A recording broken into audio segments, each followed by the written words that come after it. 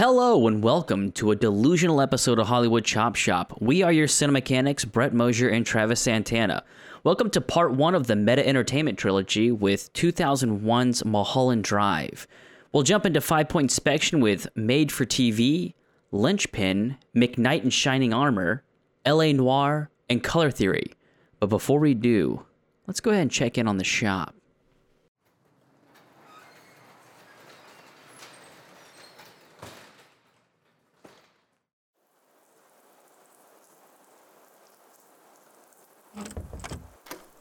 Oh, dude, the shop is closed for the night. We don't need all these lights on. Let's turn it off. All right. Jesus Christ, what are all these blinds doing open? What is wrong with you? Hey, do we still have the revolver in the safe? No, I always have it on me. What's going on? Well, good to know.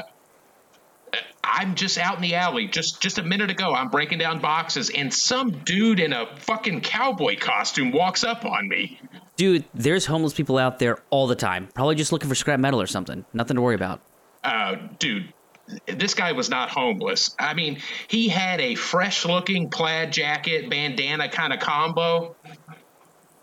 Sounds fashionable. I really don't think you get it. Okay, so you know all those lights out back you've been asking me to replace? Well, of course I haven't, but somehow they all turned on as soon as this cowboy started talking to me. I can't even remember the details of what he said. Well, just stop for a little second and think about it. Will you do that for me? It was some fucking hippie bullshit. Something about my attitude. Look, I can't remember. It was a supernatural cowboy, for fuck's sake. I'm thinking. No, you're not thinking. You're too busy being a smart aleck to be thinking.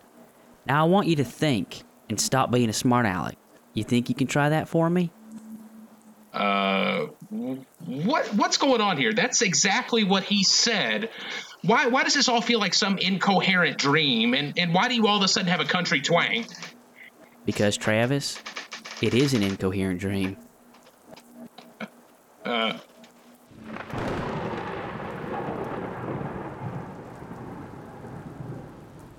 Dude, wake up. We gotta go review this week's movie. We gotta do a good job. Oh, shit, sorry. I dozed off. Thanks. All right, let's go. Now, you'll see me one more time if you do good. You'll see me 2 more times if you do bad. Oh, Jesus Christ. Let's just go review Mulholland Drive.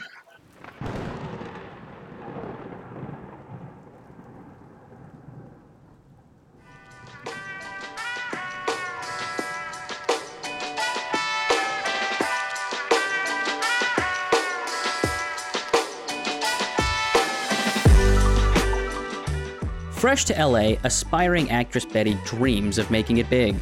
When she arrives at her aunt's apartment, she's surprised to find a mysterious woman recovering in the shower. Having no recollection of the wreck that took her memory or the assassination attempt it prevented, Rita must depend on Betty's goodwill to help her unravel the truth of her past. As the two grow closer, the relationship proves to be the key to determining what really happened that fateful night on Mulholland Drive. Alright, Travis, before we jump into 5 points, I would love to know your quick diagnostic of 2001's Mulholland Drive. I think it's incredibly appropriate that you kind of swap some names and some words in the initial plot description. I'm sure there's a chance that that'll come out in the bloopers. Well, now it has to. Thanks. Yeah, checkmate.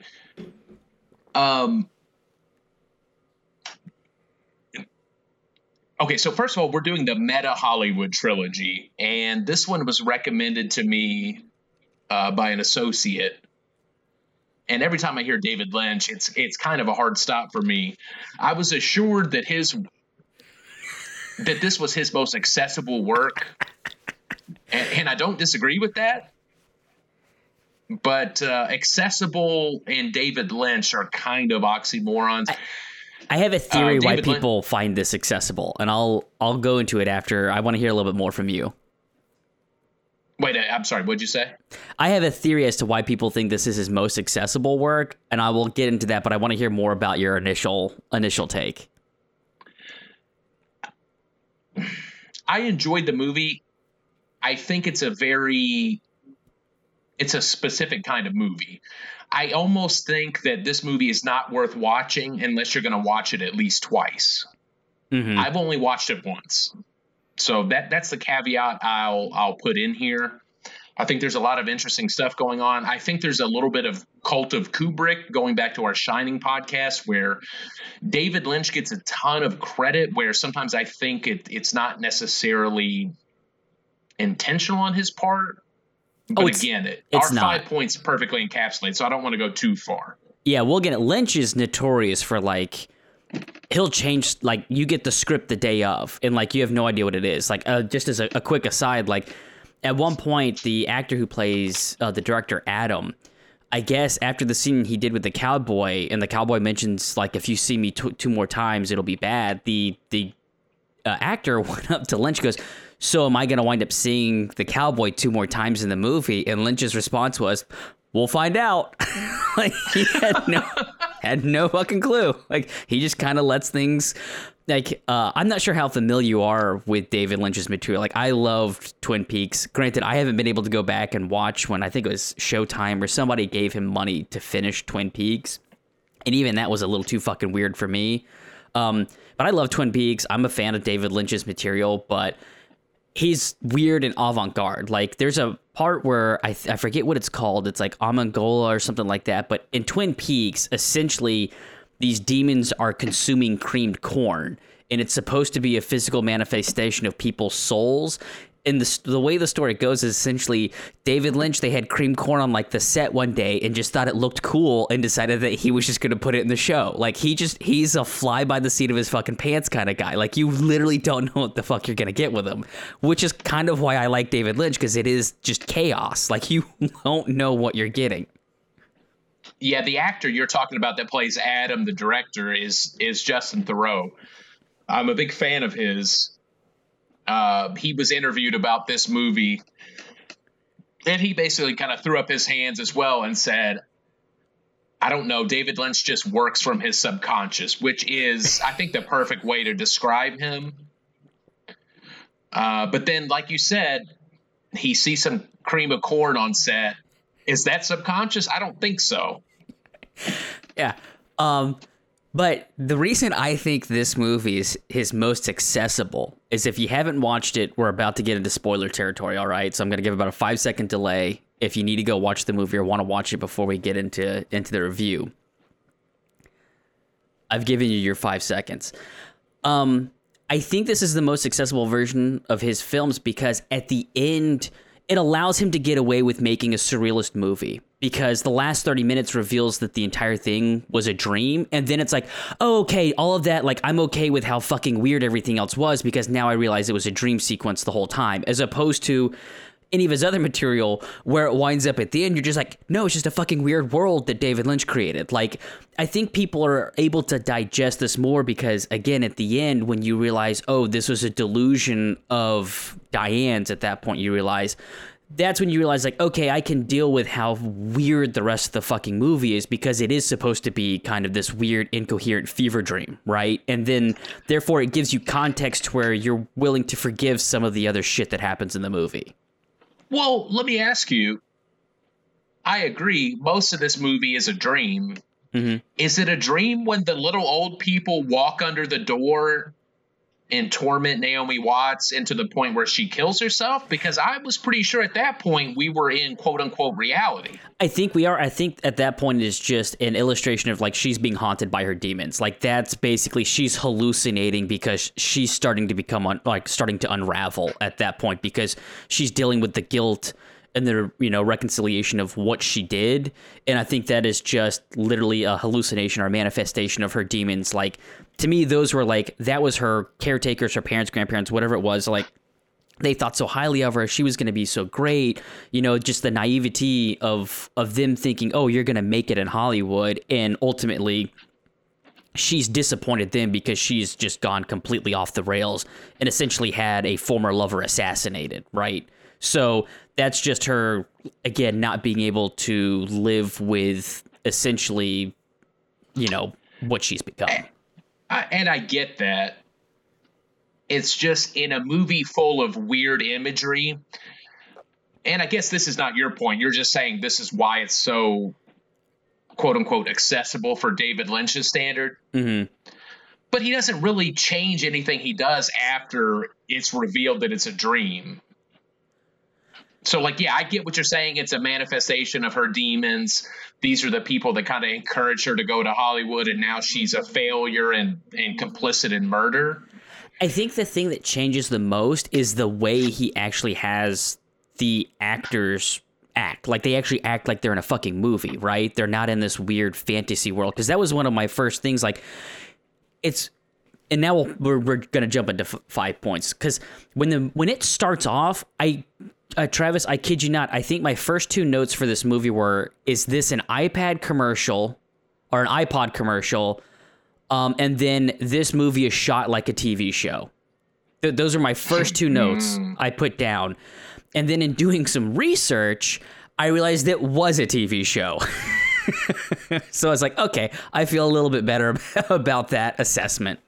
Because I don't know if it, do you want to jump into made for TV first? Yeah, let's go ahead and jump into made for TV. Because, like, and I don't know what it was about the way it was shot. I don't know if it's because I was familiar with, he did Twin Peaks. I don't know if it's because with TV, you don't get a lot of, at that time, like, a lot of depth of field shots. Like, they're all pretty much just standard. And, like, there wasn't a whole lot of depth of field being used, or, like, whatever it was. Like, to me, the first part of this movie felt very much like, oh, this feels like a TV show. This doesn't feel like it's a feature-length movie. And then again, afterward, you kind of find out, oh, I mean, when I say find out, not in the movie, I mean this in research. This was originally shot as a pilot for a TV show that was supposed to potentially be a spinoff of Twin Peaks, and ABC shot it down and said, like, fuck no, we're not doing this. And then some French studio came up and basically threw the rest of the money that David Lynch needed to finish it off. And basically they took the original footage they used for the hour-long pilot and then shot some more and then made it into a feature-length movie.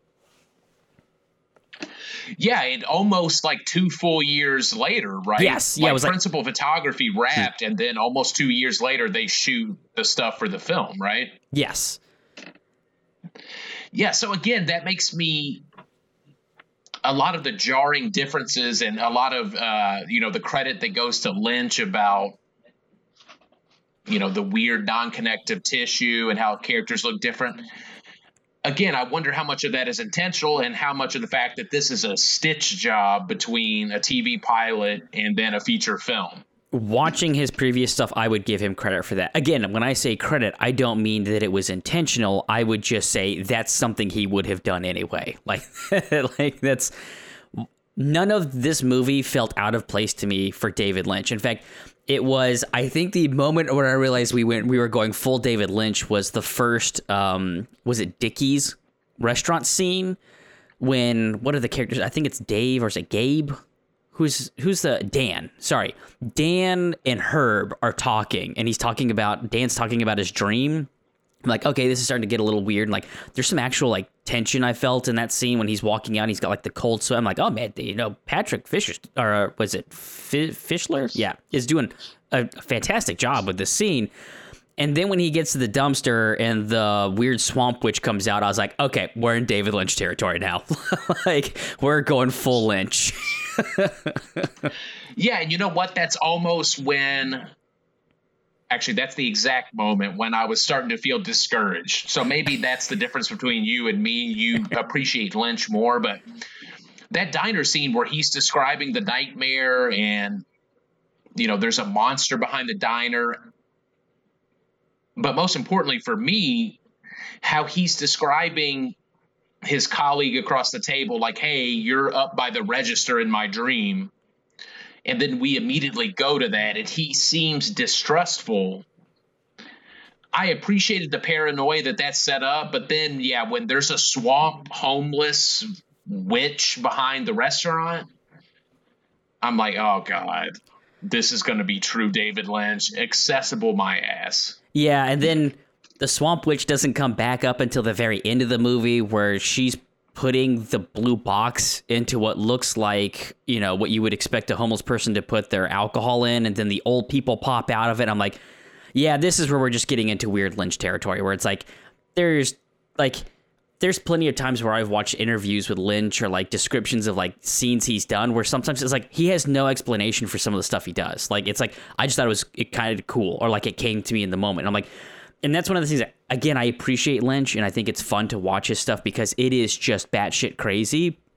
It is not a movie that you can jump into and try and find like, we have to find the symbolism of all this stuff, because a lot of times it isn't. Like, it is literally watching a surrealist painting come to life. Like, there might not be any reasoning. It might just literally be, again, cream corn. I thought it looked cool. Like, it resonated with me, so we're putting cream corn into the TV show type situation, where it's like, I don't think you can take David Lynch at face value, and I don't think you can look for a lot of deeper meaning in a lot of anything either. It's like, it is just, you go into it realizing like it's gonna be an experience. Well, and I think that's my beef, and maybe this fits in with made for TV. Everybody loves maybe the first season of Twin Peaks, maybe the first half of the first season of Twin Peaks. Yeah. And I hear a lot of people saying that it goes off the rails after that. And I guess my question is, how do you compare going off the rails compared to what the show's general premise is? In other words, how do you say David Lynch loses the narrative thread and goes off the rails when, to me, that's where he starts? There is no 0 to 60. We're starting at 60 and going from there. Yeah. And the whole made for TV part, are you familiar with the actor Robert Forster? Not by name. He's in Jackie Brown. Yeah, Detective McKnight. Yes. Okay. Yeah. Does he have more than one scene? Did I miss him? No, he doesn't. Which we're merging into McKnight and Shining Armor territory. Which we'll do a hard jump into that, make sure we know. But no, apparently there was a deleted scene that was taken out where it was just one more of him and the other detective, what is it, Domgard, like at the precinct talking about, I guess, the accident. But no, that was the only scene they had in the movie, and I wanted more of them. Like, it's crazy to me. David Lynch is great about creating, like, making a character that I'm invested in and want more of off of like 2 lines, because watching those 2 detectives interact, I was like, I can't wait to get more of these 2. Like, they're so dry, and like their delivery is just wonderful. I cannot wait to get more. And then they never fucking came back. And I guess ultimately, I don't know why, we've had this discussion across other movies where I complain about something being cut. Like, I don't think it should be cut. But then you say, well, hey, if you're going to introduce it, give us more, or don't include it at all. That's I don't understand the decision making to have Robert Forster as McKnight. Why even have that scene in here? So the reason I think that scene made it, and I can't necessarily prove this because I tried to do a little digging as to like the symbolism into the movie and all that to make sure that I got it correctly or what the general consensus was, but they make a comment about the pearl earrings. Like, did you see anybody else wearing pearl earrings? He's like, nope, I think somebody might be missing, right? So through the rest of the movie, Betty is wearing a pearl necklace. And that to me was a clue as to what the actual ending of this movie was going to be. Is I'm like, okay, they made a point to bring up the pearl earrings.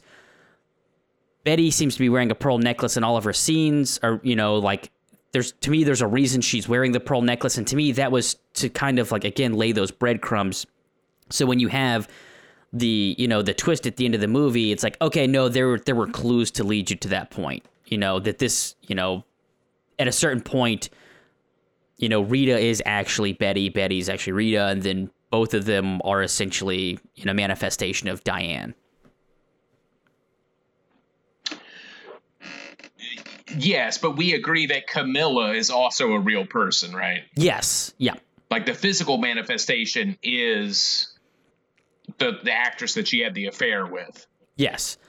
Okay, all right. Rita is the version of Camille that Diane wanted. Like, that dependent, like, loves Betty, loves her, is completely, enamored with her and like, dependent, essentially, on her.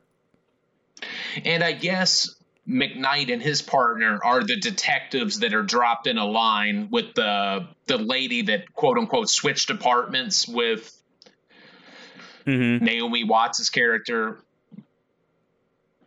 So the detectives are mentioned in passing, but we have to assume that those are the detectives that are being referred to the couple of other times in the movie, right?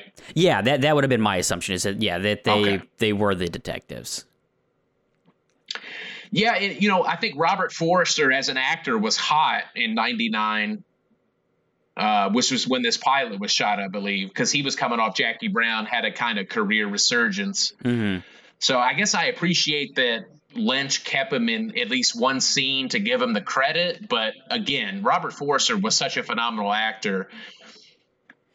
Well, as procedural as it would have been, I would have liked to have seen a B plot with the detectives trying to look into this more to kind of form a connective tissue in the case. Well, and again, maybe I'm just a basic bitch for wanting that. No, I don't think, because I wanted it too, but I think it goes back to the made for TV. Like, the original premise, the first hour of this movie was basically made for a pilot to start a TV show, where I'm sure that those characters would have been used a lot more. Like, it's very reminiscent of some of the other law enforcement that David Lynch used in, like, Twin Peaks. Like, I'm sure they would have had a much more substantial role had, this been a TV show and not a movie. Because even the end of the movie, David Lynch didn't come up with until basically when he went back to reshoot the movie. He didn't really have an end in mind.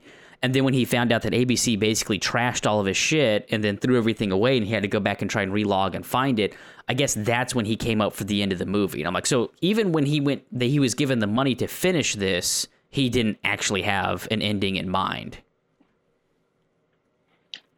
Yeah, and I guess that's ultimately why I don't jive with Lynch. I'd like to think movies are a full thought out expression of the director, whereas Lynch just seems to be comfortable with, hey, I woke up this morning, I had a dream about this. Wouldn't it be cool if we incorporated it in what we're shooting today? It's just not the style of filmmaking I enjoy. Mm-hmm. Yeah, I mean, he is definitely a weirdo. But to that point, like, I mean, there's definitely a lot that I enjoy with David Lynch, but I always go into a David Lynch project knowing that it's going to be like, okay, this is just going to be, like, weird. It's going to be kind of weird. I'm probably not going to understand all of it. He might not even try and explain all of it. It might, like you said, just be kind of like he had a dream and he thought it looked cool, so we're going to go ahead and try and find a way to put that in film. So... Yeah, so I had a few questions, and I guess they're almost pointless to ask because there's not going to be a definitive answer. No, let's do this. I want to hear your questions. Well, the elderly couple, I guess the adoptive grandparents or whatever of Diane in Canada, they're there kind of supporting her when she does the, oh God, what's the thing that quote unquote gives her break? I can't remember the term they used. The little performance she had back in Canada. Oh, it was the swing competition or something like that? Yeah. So I understand that was the jumping off point. She kind of got sold the Hollywood dream. And when she first arrives in Hollywood, which we will eventually find out that this was all just a dream, right? Mm-hmm. So the elderly couple that arrive with her in Hollywood, they get in a limo while she takes the cab, and the elderly couple kind of, I don't know how to describe it. The woman slaps the man on the knee like a few times, and they smile at each other, almost like they got away with some sort of prank on Diane. Is that just Diane's insecurity and unwillingness to accept that she was a failure on her own accord, that it was just a conspiracy? Is that why the mafia is also involved? So here's the thing. That's not how I perceived that scene. I perceived that as basically them just being so overly naive that, like, she's going to make it. Like, they're just over the moon happy that she's going to make it as a star, that they don't understand just how treacherous Hollywood is. Like, they're just completely naive. And to the point where, in the dream sequences, like, Lynch typically makes everything like almost a caricature of itself, like takes it to the nth degree where it's like over the top. And I felt like that was just an expression of just how over the top, like, oh, she's here, she's automatically going to make it. It's going to be wonderful. Like, basically kind of releasing her out there. They've made it, she's made it, type situation. Not that it was they got away with murder type situation, but just that they were, their blind, positivity towards her success. See, I would agree with you if they had all gotten in the limo together. But the elderly couple, they take the limo by themselves. If they were that happy for Diane, why are they not all riding together? That's the part that throws me off. That's what makes it a little more sinister to me. Yeah, where do they go, though? Because they don't go to the aunt's apartment. No, I mean, I don't remember seeing them again after the limo until the end of the movie. Yeah, and I agree. Like, I don't remember seeing them again until the end of the movie either. And, like, I think there is a throwaway line as to why she says she's going to take the cab and go straight to her aunt's or something like that. But yeah, my interpretation of that scene was more just them being completely naive to, ultimately what was going to happen to Diane. Okay, fair. I mean, maybe Lynch doesn't even know. It could be. Okay, but what about the mafia subplot, pressuring the director into casting a certain actress? What does that say about Diane's, I don't think psychosis is the right word, but her perception of why she failed in Hollywood? I think that was her perception, is that you don't earn the role, that it winds up being this favoritism and stuff like that, and, how the roles are decided. Like, she was deserving of a role but didn't get it. Like, you could see, I think at the end dinner thing when she's talking about she went up against Camille for a role and Camille got it, and then basically, like, there was a little bit of envy there but also love for that relationship. And then, I think what was the name of the girl? She's the girl. What was her name? Wait, which girl? The blonde girl that winds up kissing Camille at the end, but in the dream sequence, she winds up getting the role. She's told that Adam is told he has to hire her. Yeah, I thought her name was Camilla. That's too. Camille. That's Camilla. Okay, Camilla Rhodes. Yes. So yeah, Camilla Rhodes is ultimately the woman that Diane was involved in, but in the dream, Camille was the other actress. Yes, so that again is basically Diane feeling that she deserved the role, but she was told, like, basically Hollywood, they predetermine who's going to get what, and that she, again, because you could feel the envy at that dinner, that ultimately Diane thought that she deserved the role, that she'd beat out Camilla, and then Camilla got it. Which then manifests itself again in the dream. Christ. Okay, yeah. So at least we interpret the mafia subplot the same way, whereas Diane's insecurity leads her to believe, true or false, that it's got nothing to do with her talent. Exactly. Yep. Which I think the whole point of this trilogy that we're doing is meta Hollywood commentary. I think that part is the most meta of the movie. That Hollywood's going to have these certain it girls, and they're going to, and I guess actors to an extent too. I'm thinking of somebody like Sam Worthington or Jai Courtney, who all of a sudden get these huge pushes. Mm-hmm. I'm sure there are a lot of actors in Hollywood who think they're better, but they just didn't have the marketing machine behind them. Yeah, and I'm sure there's certain part, like Adam, to some degree, was some expression of David Lynch and, kind of being pressured, which I don't know how much David Lynch has ever been pressured to do. Well, I say that, but I know in Twin Peaks, David Lynch had never planned on revealing who, I think it's Sarah Palmer is the character's name, who killed her. And basically the studio was like, no, we've got too much. You have to reveal who it was. And then he winds up revealing who it was. And that was kind of like, I think where most people think the show jumped the shark. And then didn't he kind of try to rectify that by coming back and making a TV movie? There's Fire Walk with Me. Fire Walk with Me, which is actually a prequel, but yeah, I think tried to rectify some of that. And then he got to actually do like the sequel to follow it up, but he's gone on record saying he had never planned on revealing who killed her. It wound up being the studios basically pressured him into doing that. Which, yeah, that's the pitfall of having somebody like Lynch, who is just so unique as a filmmaker, committed to his own vision, whether it makes sense or not. Mm-hmm. And yeah, that just is never going to jive with big budget studio television shows. Yep. Which, I mean, we've kind of like circled it now. I think we can go ahead and talk about Lynchpin, because we've talked a lot about David Lynch at this point, where I think that this is a movie that could not be made through any other person's vision but David Lynch. Like, if you were to give this script to anyone else, I don't think that they could pull it off. I think it is exclusive to David Lynch and just his style of cinematography and just kind of narrative storytelling. I mean, you say narrative storytelling. I don't think he tells a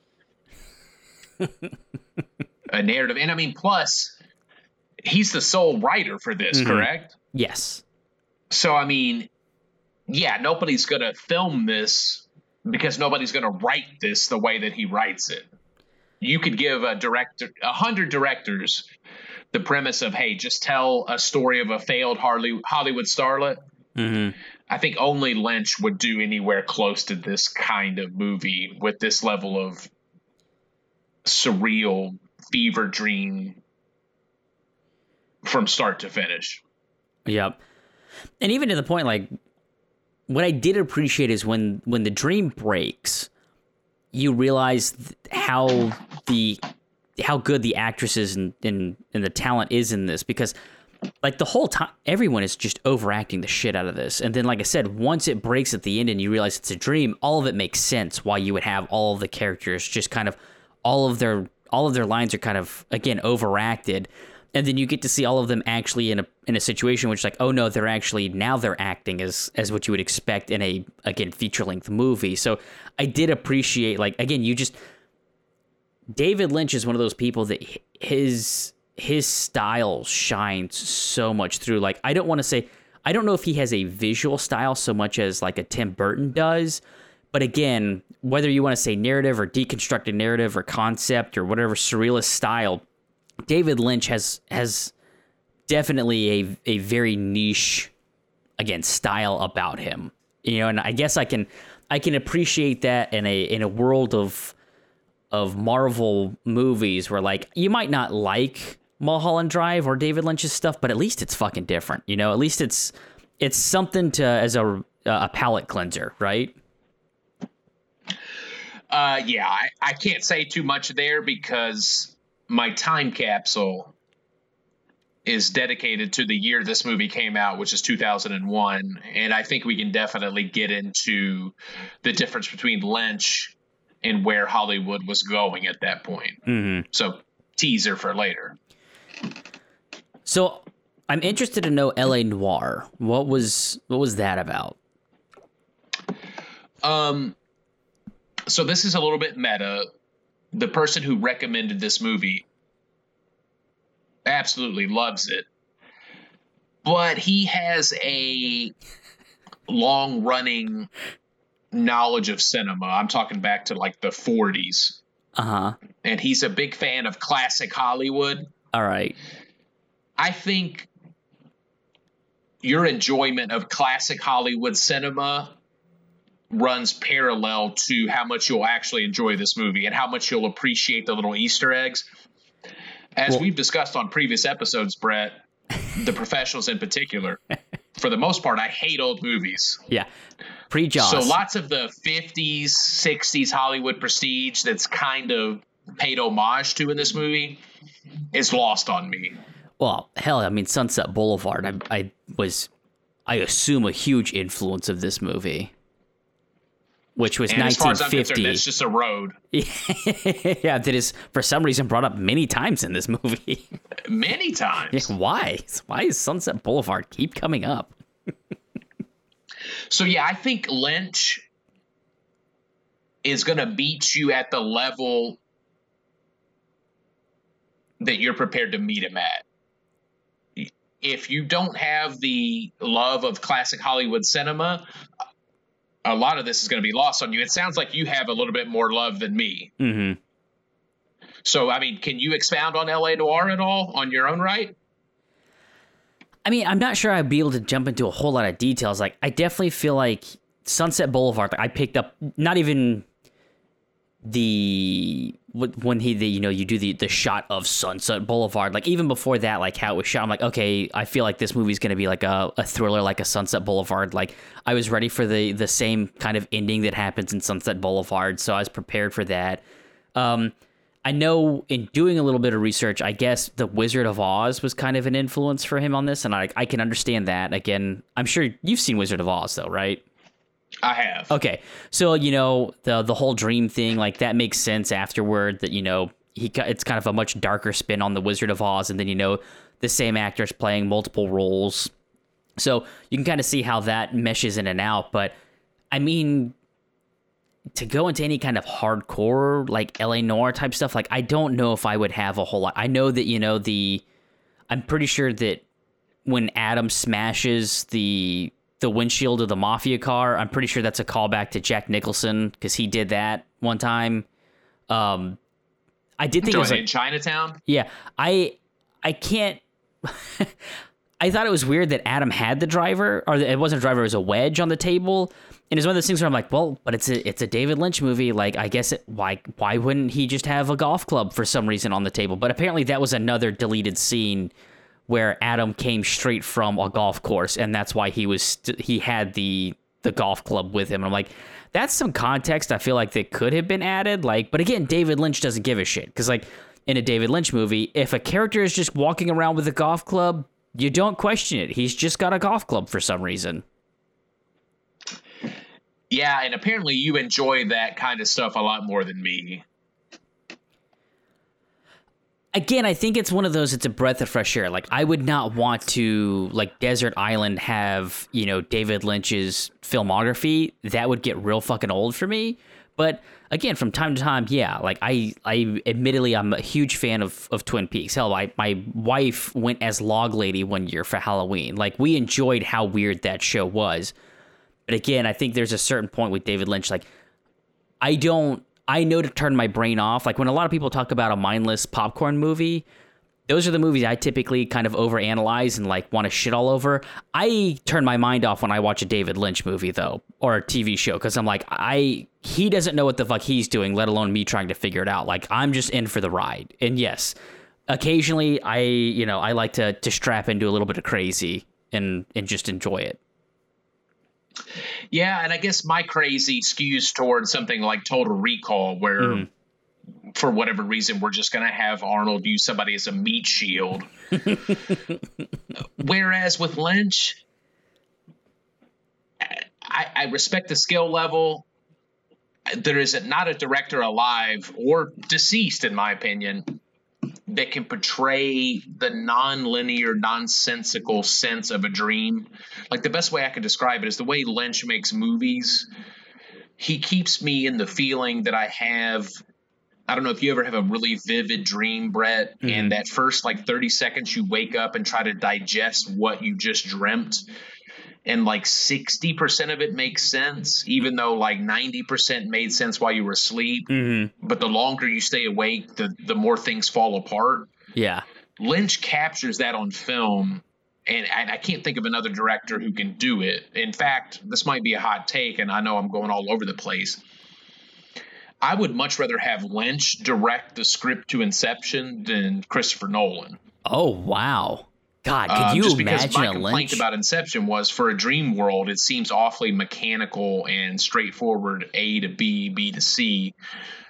Whereas Lynch actually makes me feel like I might be asleep when I'm watching an actor using prosthetics so that his head looks abnormally small. Don't have a clue why that fucking character's in this movie. I recognize him from Twin Peaks as well, but I think Lynch, I would much rather see him as a director and not a writer, I guess is what I'm trying to say. Yeah. But even, again, there's so much to unpack in everything he does. And like I said, and so much of it seems to not matter. Like the shot when they're doing the phone calls, right? It's like, we can't find the girl. And then it goes to the back of the guy's head. And you never see his head. He's just a mysterious figure on the phone. And then it calls like that dingy apartment. And it's like, it makes no fucking sense, but there's that fucking circular light that is just, it's attached to the phone, and that's it, just for that shot. I'm like, anyone else I would complain, like, well, this is such a weird shot, but like, I don't know why I give David Lynch the benefit of the doubt. I'm like, no, he's just a weird dude. I'm like, but I love that. I thought that was such a crazy awesome shot. Like, it sticks out in my mind so much because I'm like, there's so much with the color and the texture of the scene and the way the light is structured versus that dingy phone, and the hand just, comes off of the screen and picks it up. I'm like, there's just so, again, when he really gets into those sequences, like, there's just so much to unpack and nothing to unpack at the same time. And I don't know why I wind up eating it all up. I can't put into words why I enjoy it so much, but I do. That might lead us into, and this is going to be your segment, because I have questions. I have even more questions. Mm-hmm. One of your 5 points was about the use of color, I believe blue specifically in this movie. Yes. Okay. I understand the blue key. What's the blue box? So my interpretation of it, the blue, and he does this in some of his, like, Blue Velvet, and even I believe in Twin Peaks, I remember, like, he likes to use blue as a color for suspense. And the reason I want to bring this up is it's so weird because when you think about color theory, blue is not a color that usually invokes that kind of emotion. Like, he's using, like, when they're in the Club Silencio, and it's like the blue flashing lights. And, like, typically that's not a color that you would use to create, like, weird, like, it'd be like a red or something like that you would use to create, like, suspense or kind of uneasiness. But blue is typically a color used as a calming method or something to give you, like, to kind of ground you or give you comfort. And it's just, David Lynch is notorious for using blue basically to illustrate, like, again, almost stress points. So that's just blue throughout the movie, again, the flashing light, the blue key, the blue box, all of that goes back to, like, those are, like, the suppressed memories. Like, those are the, like, moments of anxiety. And ultimately, Rita unlocks it to reveal that it's actually Diane and all that. But, like, that's, again, using blue throughout this movie. It winds up being, like, these tension points. He uses the color blue, which is just, again, weird to me. Because, again, if you look at color theory, that's not the color you would typically use to convey that emotion to your audience. But yet, he's notorious for doing it. So, again, using a blue box, it's like, it's like, yeah, exactly. The blue box, like, you don't look at that blue box and feel uncomfortable because, again, it's a very nice blue, like, it's a calming blue, and that's the color he's used to illustrate or to create tension. And it's interesting that that's the color that he gravitates towards.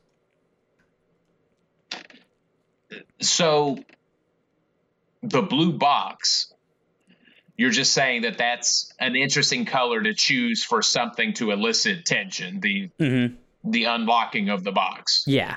Like, there's a mystery, what's in the box. Like, and instead of creating some kind of tension by making, like, a red box, like, that's what you would typically expect, that, like, a bright, vibrant color, something passionate or something like that. He uses a very muted blue.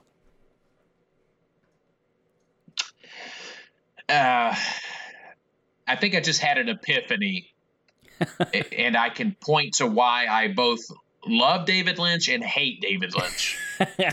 Because the shit you just described to me, you know what it sounds like to me? What's that? J.J. Abrams' mystery box. Okay. Whereas Abrams gonna go to the trouble to try to explain the box at the end, and the explanation is always worse than the setup. Obviously, Lost is the prime example. When they were building intrigue, there was nothing better. When they were trying to pay off intrigue, it was like an eye roll festival. To me, removing all the technical elements, the way that he can compose a shot and create dread, narratively, David Lynch is just the first 3 seasons of Lost, but he doesn't have to pay anything off, and then he can just be hailed as a genius as he rides off into the sunset. Yeah. And that pisses me off. Like, I don't understand why you can be held in the respect that Lynch is if you don't actually pay anything off. I mean, you did some research on this movie, and I'm sure did it lead you to the Mulholland Drive website that's dedicated to this with all the theories? Oh no.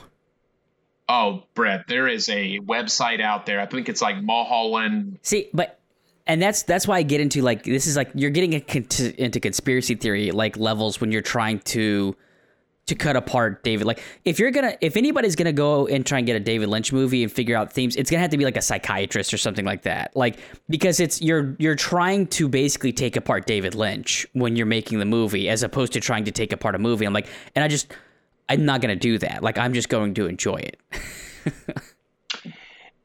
Yeah, I guess I just can't enjoy it though, because like you said, you have to have a psychiatrist to break this stuff down. If you're telling me that this is what David Lynch does as self-therapy, good for him. I don't understand why he's lauded as a genius for it. Here's a really good example of when I realized, okay, David Lynch is just fucking out there, right? So in Twin Peaks, there's a character who basically their soul gets trapped in a hotel room, right? And the way that it is illustrated is essentially, and it's not just a hotel room, their face is superimposed over the knob of a bedside drawer.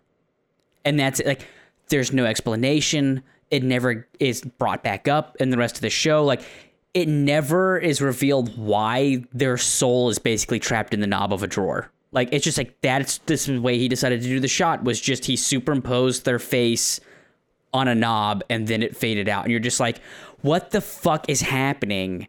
And again, it's just, I don't know. These are just fun fever dream things for me. Like, where it's just like, you can't possibly come up for an explanation as to why that just happened. It's just such a great conversation. Like, I enjoy talking about this stuff so much because, again, you could come up with 1,000 different reasons what the fuck that meant, but like, none of them mean anything. Like, again, David Lynch probably just had a day where he's like, I had a dream where my wife got stuck in a knob, so I decided to put it into the movie. You're like, okay, cool. That's how it happened.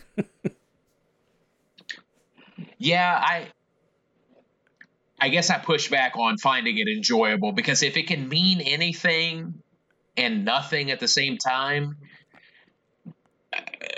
I live in reality. I'm aware that not everything has a meaning or a significance. I don't necessarily want to see that for my art. I guess that's why I probably appreciate disciples of Lynch more than I do Lynch. I'm thinking of probably, oddly enough, Justin Theroux and The Leftovers. Yeah. That show walks the tightrope of giving you some out there shit, but we're going to at least try to give you some explanation some of the time.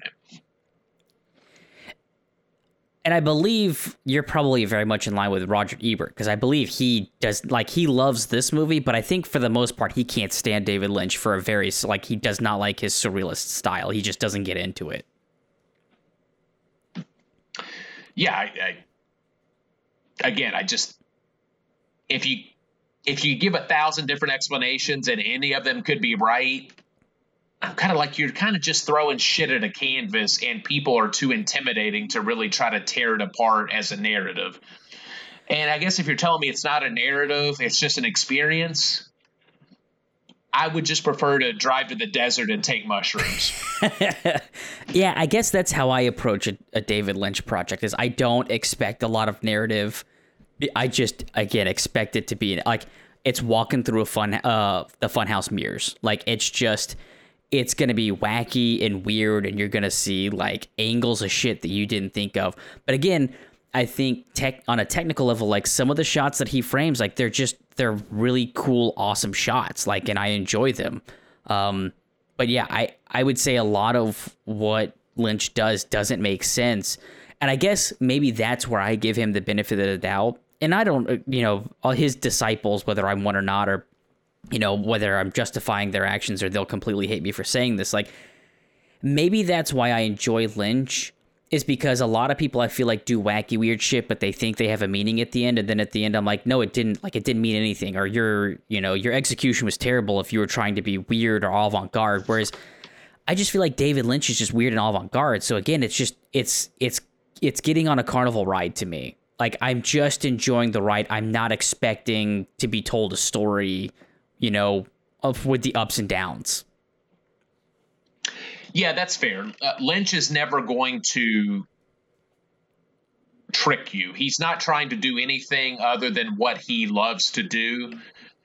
Yeah, I guess I probably set myself up for failure by just attaching to that this is his most accessible film. Right. I mean, because ultimately there is no accessible Lynch film, which I'm not surprised that this movie has broken our format completely, but I have one more question for you. Uh-huh. The Hitman. Okay, I'm glad. I was actually, this is our last segment. So McKnight in Shining Armor, this is just a love letter to all of the characters that didn't get a lot of screen time that I just wanted to talk about. Like the detectives, we kind of hit on them earlier. I wanted more of their interaction and what they were doing, but the Hitman was definitely somebody I wanted to bring up. So hit me. Talk to me about the Hitman. Well, my first question, Brett, is do you recognize the actor playing the Hitman? Well, absolutely. It's Go ahead, Jacob. tell the audience. It's Jacob from Lost. It's Jacob Yeah. from Lost. I have to assume that was not a coincidence on the part of Lindelof casting him. Yeah, I would assume that it's one of those, like, it was a love letter to this stuff. What's the point of portraying him as so incompetent? So here's what I thought. This is Betty's dream, or excuse me. But he's the only character who was the same in her dream and in real life. And I figured that was what they were trying to do when they gave him two different colored eyes in the dream. And then in reality, he didn't.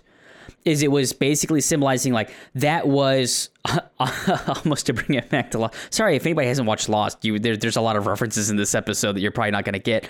But Desmond, like, her constant. The Hitman was her constant. Because in the dream sequence, he was a hitman, and in reality, he was a hitman, right? Okay, go on.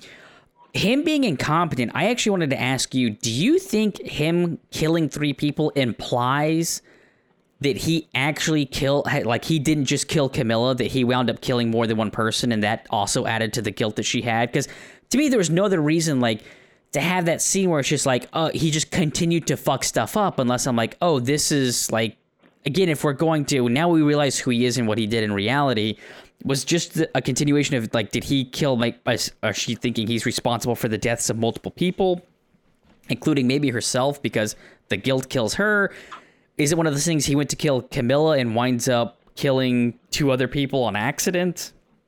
Maybe Adam and the other actress who they were having the affair with. Like, to me, and again, this is the thing where, like, we can theorize with David Lynch, but the fact of the matter is he probably just thought it was funny. I don't know.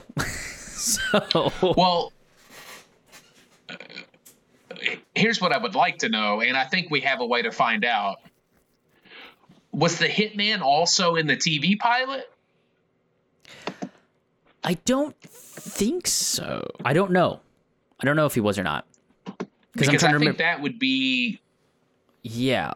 If he only shot stuff for the movie, then I think him fucking up has to be more intentional.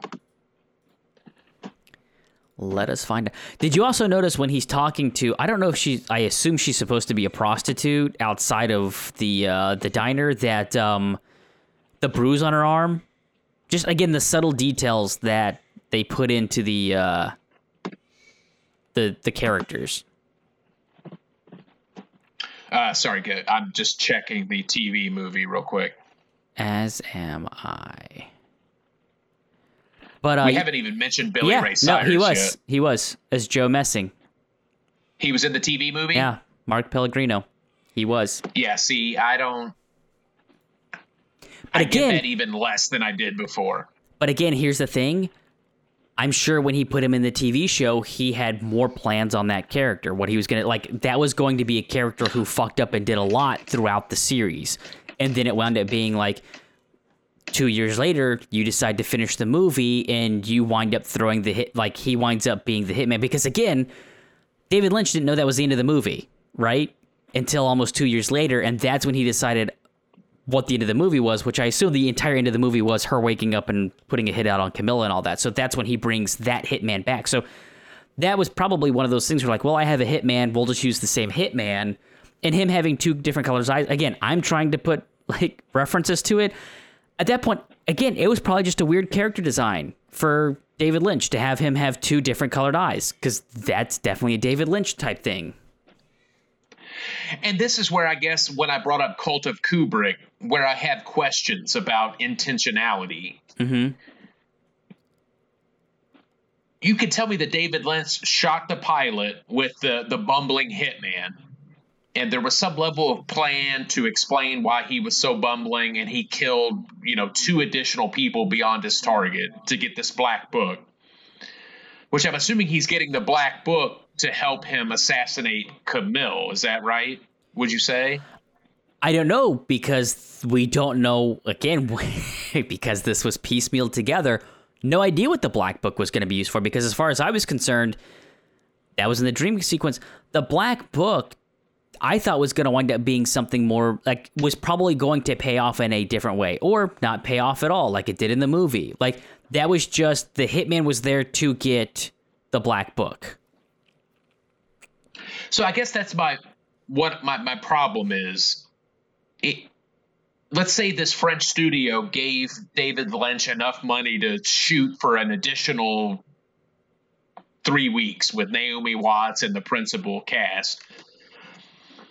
I'm wondering if there just wasn't enough footage. They couldn't shoot enough additional content to remove the bumbling hitman. Hey, we just have to use him fucking up and killing 2 innocent people, and then reinsert that hitman character to the end of the movie where his competence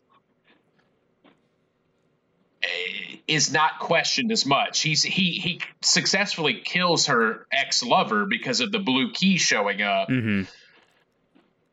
So again, it's hard to discern whether this was an intentional choice, and what you're saying, the deeper reading, like maybe this implies that he fucked up and killed additional people, and that's why Diane ultimately kills herself at the end? Or is it just this was going to be a little more comedic, but the pilot didn't get picked up, and 2 years later, hey, Mark Pellegrino's available, let's bring him back? If I had to put money on one or the other, it would be that that character got repurposed. That was not the original intent of Pellegrino's character. And I agree. I therefore think it's very problematic to include his 2 scenes as they stand. Yeah, because honestly, you could have just had him at the end. You didn't need the bumbling, the dream sequence scene. If you just brought a hitman into the end that described, I'm going to give you a blue key, like, that would have been enough. You didn't need any more of him earlier in the movie to establish him. I agree, because ultimately we don't get much more other than that one comedic scene. There's that, and there's the one where he's talking to the prostitute. Who's he looking for? He's talking to the girl and the other guy outside of the Dickie's restaurant, and then it cuts again. And I don't even remember what that conversation was. Same. I don't remember that conversation at all. Because I think he's supposed to be looking for Rita, because they say the girl's missing, and because they don't have the body, he was hired to go and try and find, Rita in the dream sequence. Okay, that makes sense. All right, so we've talked about the hitman. Another reason he doesn't make sense to me is because the director, Adam, in Diane's fantasy or her dream, Adam seems to be suffering at every turn. Ultimately, and I interpret it because he is the one that, I guess, quote unquote, stole Camilla away from Diane, at least in her view. Yeah. So she's got some sort of like sense for justice and retribution in the dream. That's why Adam gets intimidated by the cowboy. His wife's cheating on him. I can understand all of that as her almost revenge fantasy at how Hollywood has wronged her. Mm-hmm. That's why the Hitman stuff makes even less sense, because everything that happens to Adam, I can see through the lens of Diane being scorned. That tracks to me. That feels intentional, whereas the Hitman just does not.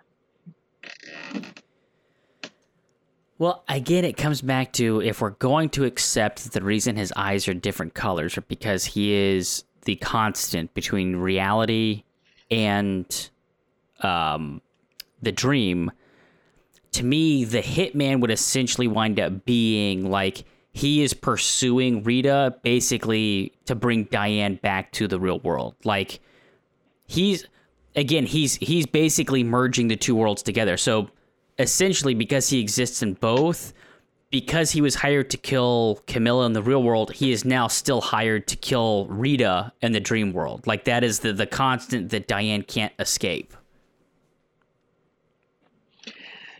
Is it really portrayed that he's going after Rita, or is that your interpretation, though? That's my interpretation, because, again, it's after the sequence of the whole, like, the girl's missing, we have to find the girl and all that. That's when he, to me, is the next logical step of that, is they've hired somebody to go and find her. Okay. It's a stretch, but I can believe that.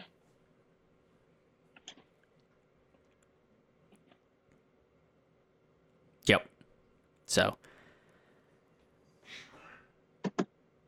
were there any other characters that you wanted to kind of bring up? I mean, I don't know if the cowboy needs to be brought up or not. He made an appearance in the opening. Again, a weird David Lynch style character. The only thing I'll mention about the cowboy, and I found this out through research, apparently he was kind of a last minute get that Lynch really wanted. Mm-hmm. And they literally tacked his lines onto Justin Theroux so that he could read them in the scene. And yet that scene, that's my favorite scene of the movie by far. Yeah. But yeah, I wonder if that stiff delivery was intentional, or is that just him reading off the cue card and that's why it sounds that way. But again, that's why I love and hate Lynch, is because you can't ever tell what's intentional and what was a happy accident. Yeah. Oh, ain't that the truth? All right. Well, I think that about wraps it up for I think 5 points. I think we can jump into some Chop Shop. Are you ready for some Chop Shop? It was a hell of a challenge for me this week, but I'm ready.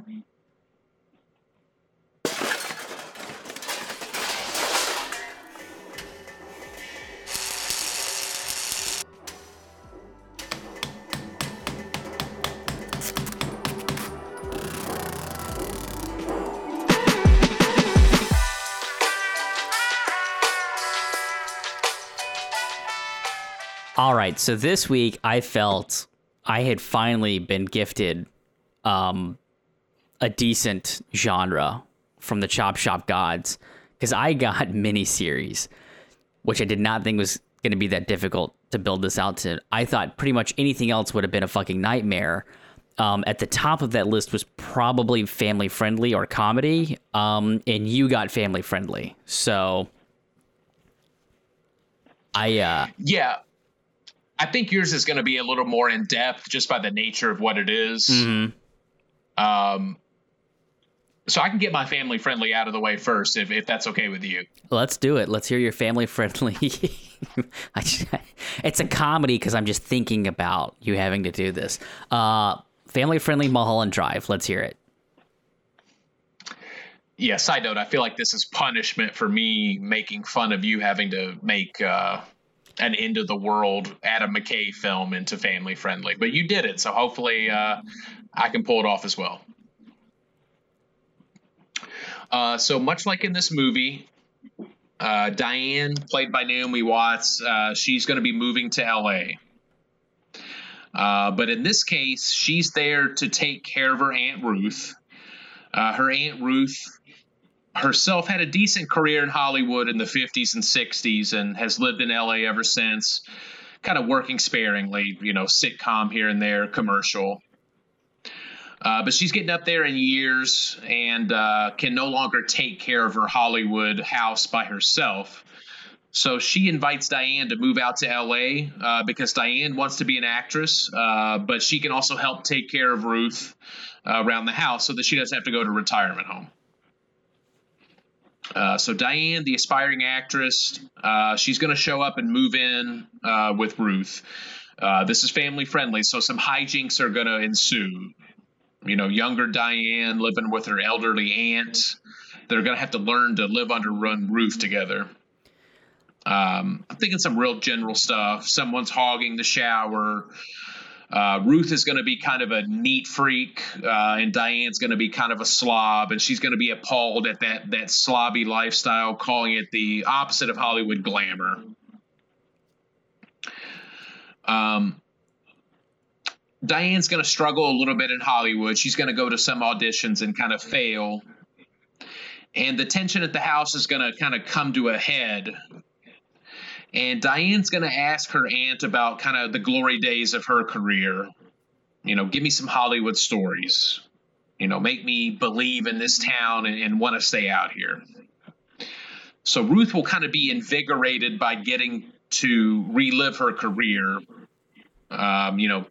relaying old stories to Diane about the stars she's made and her experiences on set. This is going to cause them to bond. We'll have montages of Diane listening to her aunt's stories about Hollywood. And each time these old stories are depicted, we're going to have Naomi Watts playing her aunt. We're going to have Diane playing her aunt in these flashbacks. So the aunt's going to be telling the stories, but the audience is going to see it through the eyes of Diane portraying these classic roles. In kind of the B plot to this movie, do you remember Louise, the landlord? Uh-huh. Coco? She's concerned about the dog shit at the beginning of the movie. Mm-hmm. Well, she's very much going to be in this movie as well. She's going to be the eccentric landlord, and she's going to have some sort of old woman rivalry with Aunt Ruth. They don't get along, even though Aunt Ruth is a tenant of Louise. They're gonna have problems. Louise is gonna have those HOA vibes that you love so much, Brett. Like she's gonna bitch about the plants that Ruth keeps in her windowsill and how they're unseemly, etc. She painted her door without permission. Yeah, I hear what you're saying. Yep. So through Ruth's stories, we're gonna find out that Louise was also an actress back in the glory days, but she was a much lesser known actress. And it turns out that once Ruth is a little more comfortable with Diane, she reveals that Louise and herself were lovers back in the day. But of course, Hollywood in the 50s and 60s, they were not going to accept two lesbians. So they hid their love, and eventually that kind of fell apart.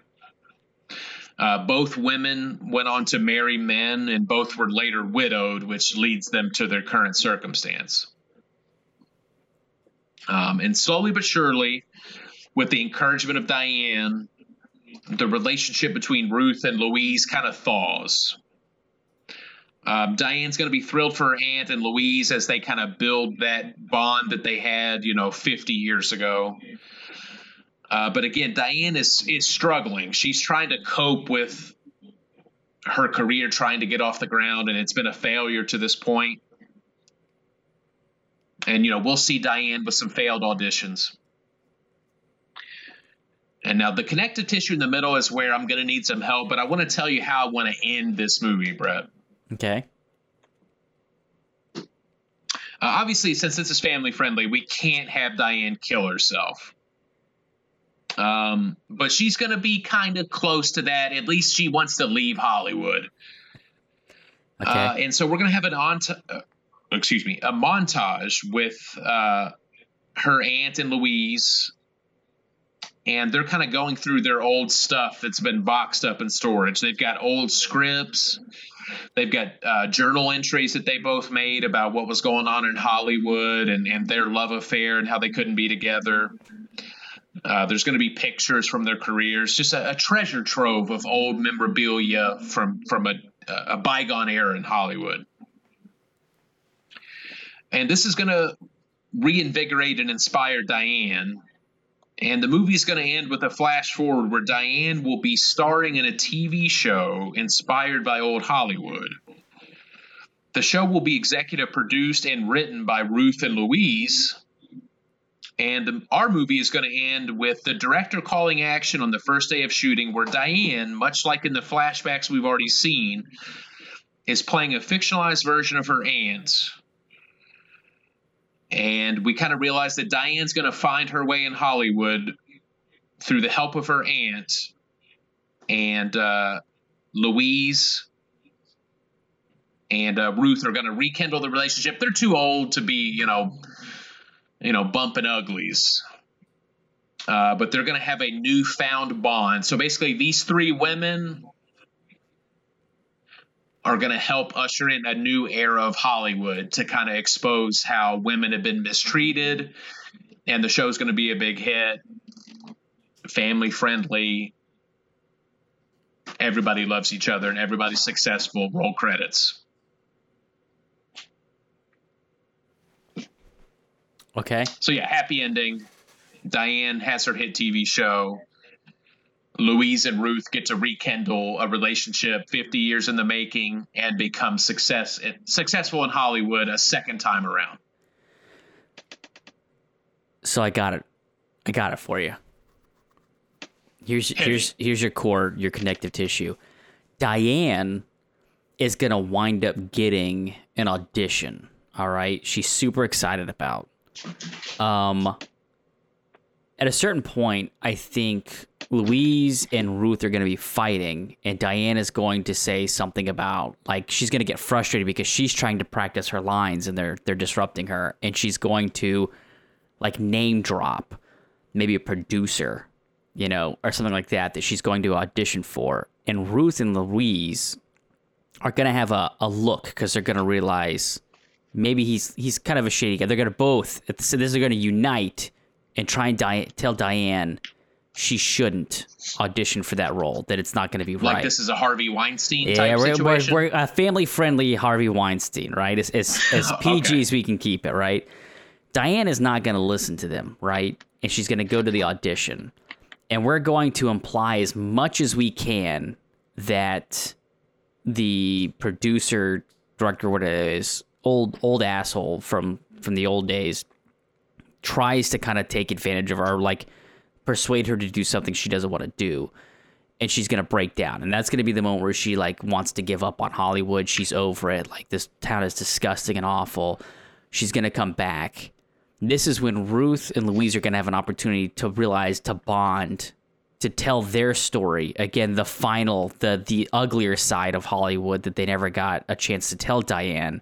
She's gonna become empowered by it, realize that their story needs to be told, and then that's how we're now going to have the montage of them getting together and being happy, and then them being able to create the movie at the end. Oh, goddamn. Well done. Well done. That's what I needed, sir. Yep. So, I like it. So, yeah, I mean, shockingly uplifting for the movie we actually got this week. Yeah, for sure. Well, there you go. That's what I had. I look forward to miniseries from you. What do you got? All right. So I had to go a little Lynch here, right? And I had to get conceptual. And I'm trying to figure out how I should describe this so it makes sense. All right. Do you know the numbers at the beginning of old films with those, like, they're called film heads? And it's basically like it told the projectionist how many like feet or like of film there were when they were assembling it together. So it goes like, it'll count down from like 8, 7, 6, 5, 4, 3. Yeah, absolutely. All right. So each episode of my miniseries is going to begin with one of those numbers counting down. And then it'll basically be the title of the episode, the number countdown, and then the episode will start. All right? It'll be very relevant at the end while I explain that. So we start with our first episode, and it starts with the number 8. Bloop. All right? Welcome to LA. So it's not a countdown. In the first episode, we're only going to get the number 8. We're just going to get the number 8. Each episode has one number. Yep. Welcome to LA. The series opens with a shot of clouds quickly rushing by, and a camera pans back into an airplane where Becky is what I have written in my notes for some reason, where Betty is sitting with her parents. The three reminisce about Betty's childhood and how they're so proud that she's following her dreams. The three land and they say their goodbyes. Her parents are on a layover and continuing to Zihuatanejo. Do you know what that is? That's a reference to? No. Zihuatanejo. That is the town that Andy Dufresne wants to go to in The Shawshank Redemption, because it's a little Mexican. Okay. It's a Mexican city on the Pacific, and you know what the Mexicans say about the Pacific? There's no memories. So, little Easter egg there. And how they wish she was coming with them. The camera cuts. Oh, I forgot to preference this. I've changed this into like a true crime style miniseries. That's going to be very relevant to this next part. So the camera cuts to Detective McKnight, because I said I wanted more of him, describing Betty as a young woman full of potential and wonder, not understanding that the ghosts of LA could haunt her. Cut back. Betty leaves to the airport and arrives at her aunt's home, unpacks and meets her neighbors. She's delighted at the place and can't stop talking about following her dreams. And an interview with McKnight starts, and his audio is projected or overlaid over Betty as she explores the rest of the apartment. She comes across a beautiful woman lying naked on the floor of a shower. The woman looks confused and lost. McKnight says who or what she found next would change the course of her story forever. End of the episode. Next episode, 7. Bloop. We don't stop here. We open with McKnight describing the beautiful woman from the previous episode. Voiceover as she sits in front of a vanity, putting makeup on and preparing for what looks like an eventful night. As she's getting ready, we see her put on a pair of pearl earrings. The phone rings, basically transitioning off of McKnight and into the rest of the story, letting her know that her ride is here. The scene cuts, and it's Betty getting ready for her flight the previous day. She's talking to her aunt on the phone. Her aunt is giving her instructions on how to get there and who some of the tenants are. After the phone call ends, we cut back to the woman now in the back of the limo. As they continue to drive up the winding road, the woman talks about when she first came to Hollywood and how if you're not careful, the town will eat you alive. As she starts to talk about a movie that she's about to star in, the car comes to a stop. She shouts, "We don't stop here," when the driver pulls out a gun. Detective McKnight narrates the next course of events. As the hitman starts to pull the trigger, a drunk driver slams into the car. The woman escapes, unaware of who she is, and moves towards the city, where she sneaks into Betty's aunt's apartment. The episode ends with Detective McKnight and Domgard examining the wreckage of the vehicle. 6. Bloop. Keep an open mind. We open where the first episode ends. Betty helps Rita as the two begin to try and figure out who she is and where she came from. Rita describes what little she can remember, and Betty assumes that she must have been in an accident based on injuries. They go through her purse and find the money and the blue key, but the two are interrupted when someone bangs on the door. When Betty goes to answer, there's no one there, but a newspaper is on the floor wrapped with a blue string, sitting at the door with the headline about the accident. The two go to the diner, where Betty calls the police to inquire about the accident on Mulholland Drive. When they ask her name, a man starts banging on the glass, much like banging on a door, of the restaurant, and shouts that he needs to speak with her. Startled, Betty hangs up the phone and grabs Rita. The two enter the diner, but the man is gone. They decide to get something to eat when Rita is triggered by Diane's name tag, the waitress. We cut to Detective Domgard, introducing the domestic dispute from director Adam. He goes on to describe showing up at Adam's house and taking notes. His wife or girlfriend mentions Cynthia, whom Domgard calls. Cynthia begins to describe what happened to Adam, and we get a flashback to Adam's meeting with the execs. It is implied that they are recasting due to an actress's death, but it's never specifically mentioned who. Next, we have Detective McKnight describing Betty leaving to take an audition. The episode ends with Betty being introduced to Adam on set, which we didn't get a chance to talk about. Like, that scene was fucking crazy, right? Where she auditions. Oh my God, that's I can't imagine watching that scene back in the day and realizing Naomi Watts is going to be a superstar. Yeah. Holy fuck, that was great. 5. Bloop. She's the girl. Betty is introduced to Adam and auditions for the part in his movie. Adam then allows Camilla Rode to audition before telling Betty that she's got the part. Betty is elated and rushes back to Rita to help her track down more of her past. After Betty leaves, Adam is told that that was a mistake. Later that night, he is visited by the cowboy on set. No one else is there, but it basically repeats the same situation that happened in the movie. We cut to Detective Domgard describing Adam calling Betty and telling her she didn't actually get the part. The studio had a change of heart. McKnight is now sitting with him and says that that's enough to shake up anyone and make you want to give up on your dream. But Betty seemed determined. Betty and Rita visit Diane's apartment. While the two are investigating, the phone rings and goes to the messenger.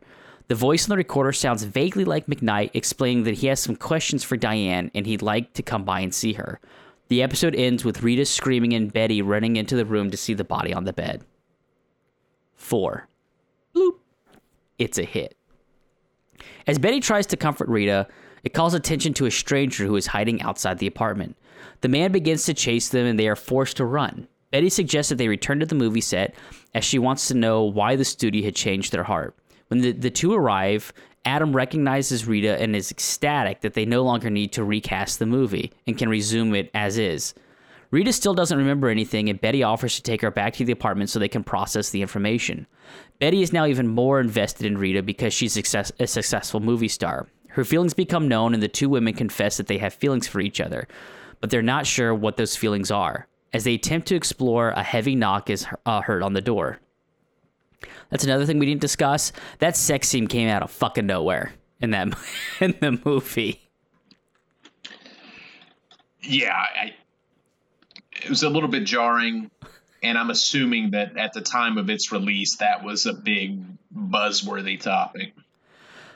Yeah, so funny enough, with the DVD release, Lynch actually requested that they blur out the actress's vagina, Laura Harring, because he found out that people were taking screenshots of it and putting pictures online, and he thought that was like wrong. So he actually asked them to fix it so that people couldn't do that anymore. I respect that. I think that's also an interesting commentary on Lynch, is that it never would have occurred to him that people would use his art in such a way, which I think is, like you said, you may not love Lynch, but you have to appreciate the sensibility that he brings to filmmaking, including that. Yep. So back on, Detective Domgard now describes the apartment, as they attempt to explore, a heavy knock is heard on the door. Detective Domgard now describes the apartment with footage of what looks like a struggle. He describes that a hitman must have followed them back, and the two fought and escaped. After describing the scene, he says the next time that they were seen was at a niche club downtown. His voiceover is accompanied by the hitman chasing them into an alley where they disappear to Club Silencio. 3. Bloop. Silencio.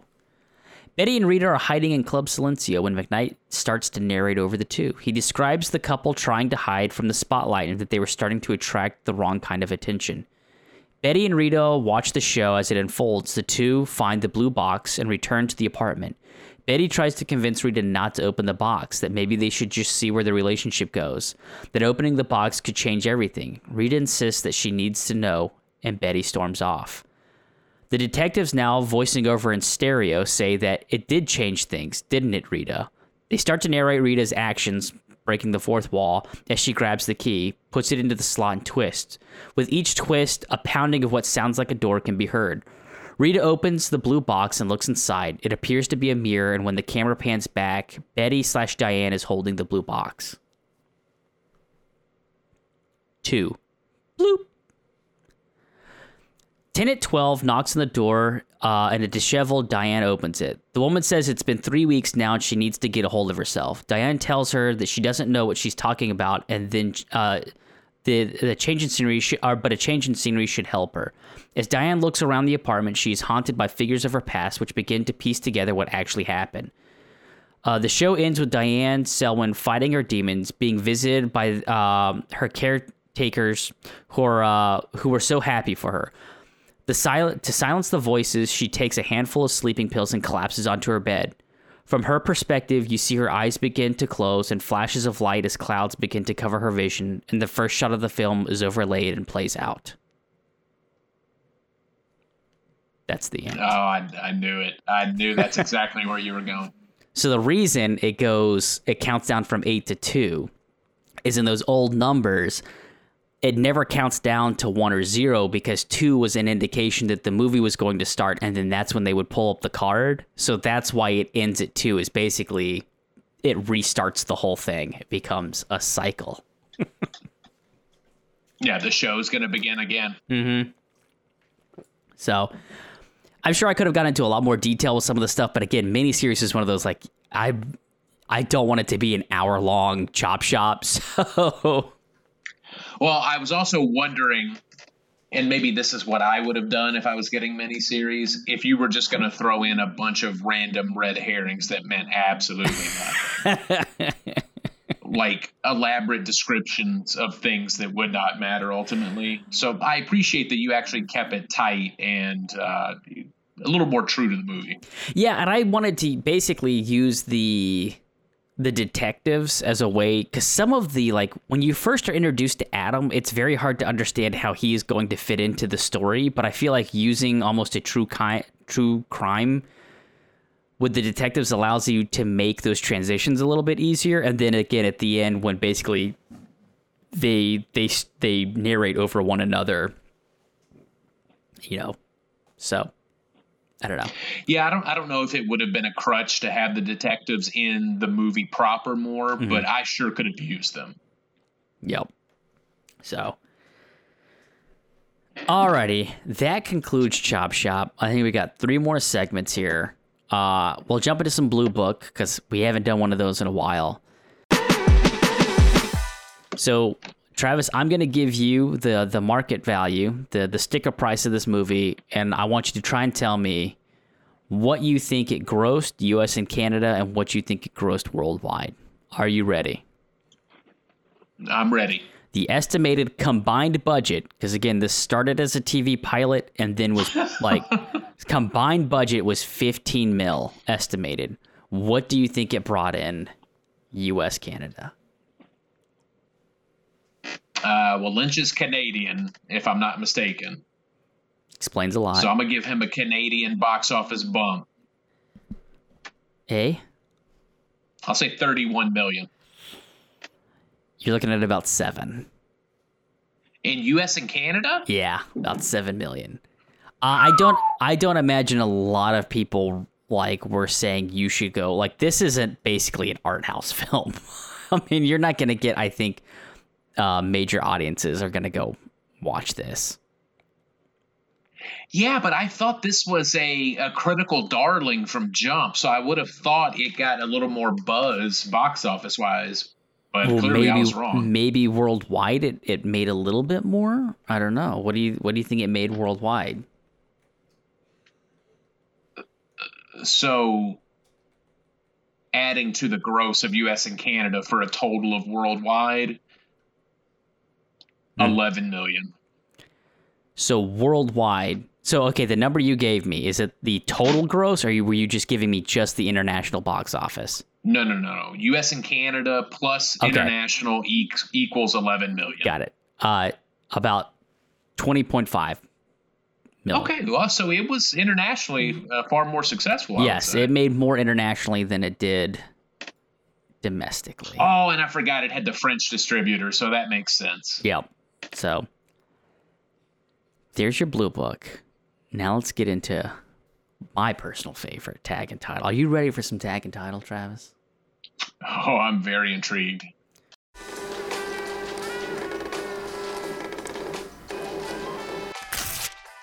All right, do you want an easy one this week, or do you want it to be a little more difficult?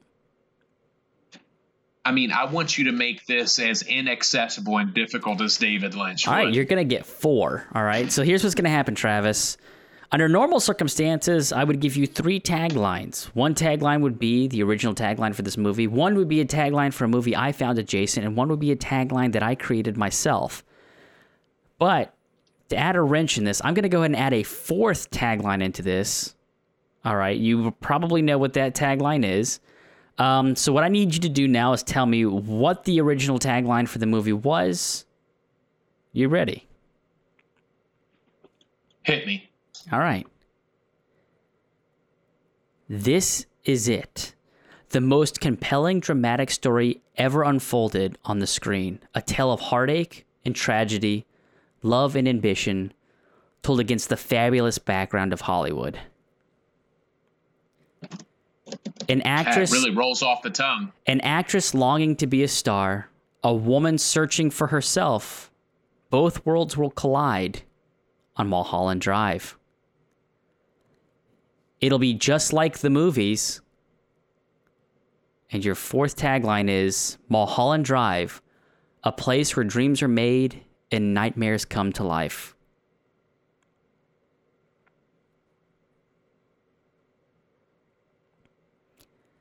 Do you need me to repeat any of them? I gave myself some shorthand for each one. It sounded like before you read them, you thought one of them would be obvious to me on what it was a tagline for? No, I didn't. I just... Oh, okay. I just want to make sure because I don't. I think both worlds will collide on Mulholland Drive. Okay. That was my favorite one, and usually it behooves me to say that my favorite is also the one that you came up with. So the actress longing to be a star, a woman without a memory, whatever, both will collide on Mulholland Drive. I think you made that up. Okay, that's the one you think is mine. Yep. And then the one about nightmares on Mulholland Drive, I think that is an official tagline. Okay. That first fucking word salad you provided, I have to assume that's for a real movie. No idea what it would be. Just like the movies, I'm also very intrigued by. It's simplistic enough where maybe that's the one that you created. So I'm mission accomplished, Brett. I'm at a complete loss. All right. Well, I will take a compliment that, you typically go with mine, that is your favorite. This week you were wrong. An actress longing to be a star, a woman searching for herself, both worlds will collide on Mulholland Drive is the official tagline for the movie. It'll be just like the movies is the official tagline for the 1999 TV release for Mulholland Drive. Fuck you. I thought you knew for sure that was gonna be the one I threw in there. This is it, the most compelling dramatic story ever unfolded on the screen, a tale of heartache and tragedy, love and ambition told against the fabulous background of Hollywood, is 1950s Sunset Boulevard. Oh. And Mulholland Drive, a place where dreams are made and nightmares come to life, was mine. Oh, well done, sir. Well done. I had to know that 2.5 paragraph tagline was from something like pre-1960. Yeah, you mean when the tagline was a synopsis? Yeah. Can you imagine trying to put that on a fucking movie poster? Oh, fuck me. Alrighty. You've alluded to it earlier. I'm very interested to know what your time capsule is this week. Yeah, you inadvertently kind of set it up perfectly with Lynch. I think you like him a lot more than me. I don't like David Lynch movies. I respect David Lynch movies. So it was interesting to me for Time Capsule. I wanted to look at the year this movie was released and what was tops at the box office. Do you have any familiarity with 2001 at the box office? I don't think so. Is that the year Eight-Legged Freaks came out? I only looked at the top 20, Brett, so I couldn't tell you. Eight-Legged Freaks was 2002. So I just want to give you a sampling of some of the top films of 2001. And I almost view it as a sign of things to come and why David Lynch is probably appreciated more than ever, especially by you. Um, so the number one movie at the box office in 2001 was Harry Potter and the Sorcerer's Stone. Oh shit, are those movies that old? Yeah, that was the first one. Oh damn. The number two movie in 2001 at the box office was Shrek. Okay. We'll cut down to number 10, Lord of the Rings, The Fellowship of the Ring. All right, I can dig that. Number 12, The Fast and the Furious. Damn, okay. You're just naming off Number things that 13. have huge franchises. You see what I'm doing here. And the number 13 movie in 2001, Ocean's 11. Fuck yeah, all of those have at least 4 sequels. Well, Monsters, Inc., I'm not sure. I think it's got 2 or 3, but all the rest of them definitely had at least 3 sequels. Yeah, so I saw Monsters, Inc. in there. I knew it had at least one sequel. I wasn't sure how many. But all the ones I mentioned, yeah, Harry Potter, I don't know how many sequels did that spawn? 5, 6? There's 8 of those movies, I think. Oh my god. Oh, that's if you don't count the spin-off series. So at this point, I think they're near 11. And yeah, I Okay. guess Shrek is modest in that it only had, 3 with a Puss in Boots spinoff? Yeah, I'm looking at the list now, and like it is basically a hodgepodge of things that got sequels or were sequels. Because you got Monsters Inc., then you got Rush Hour 2. Can't believe that was number 4, but that was a sequel. Did they get a third one?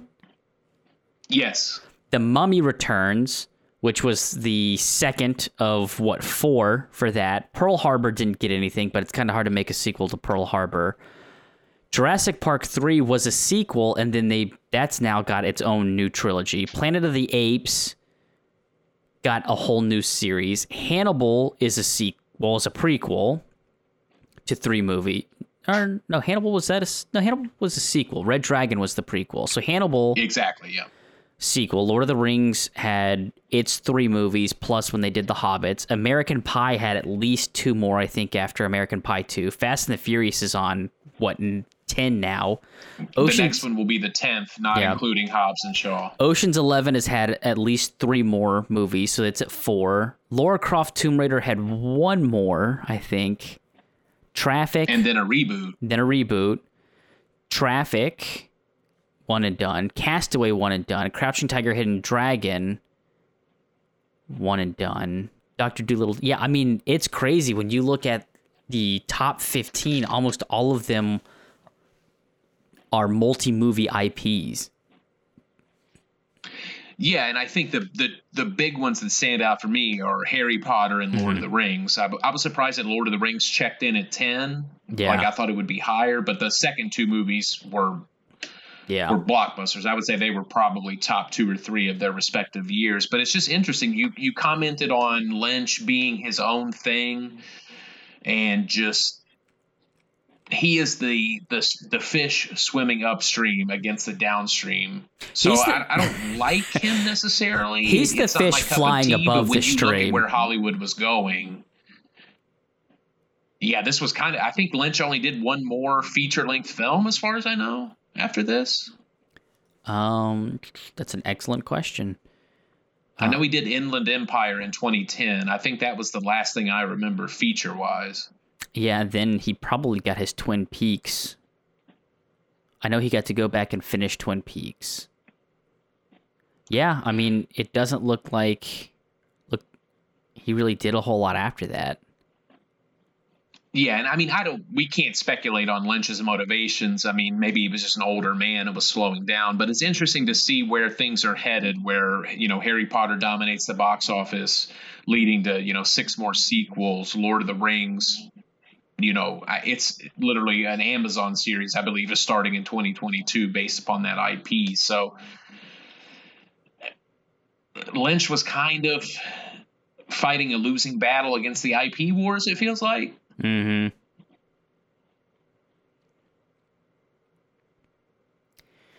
So yeah, I didn't have much more than that. It's just, like you said, I think Lynch is important in that it was very much his own vision every time on screen, but it's a dying breed. Yeah, for sure.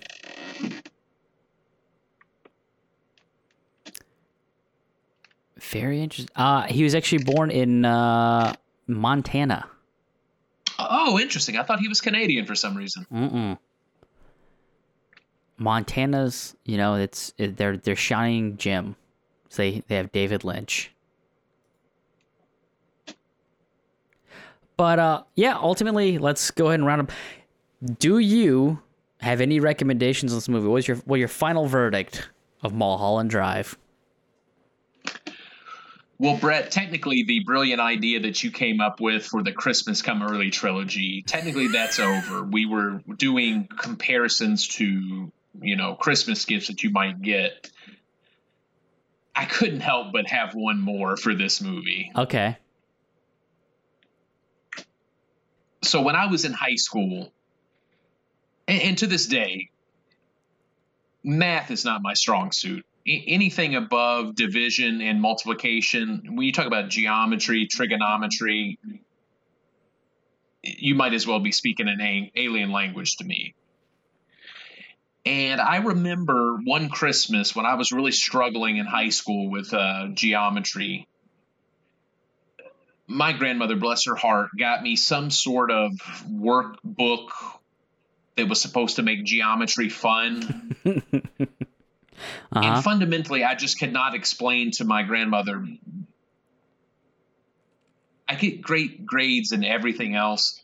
Math to this level is just never going to be for me. I'll never be able to figure it out, no matter how much help you give me.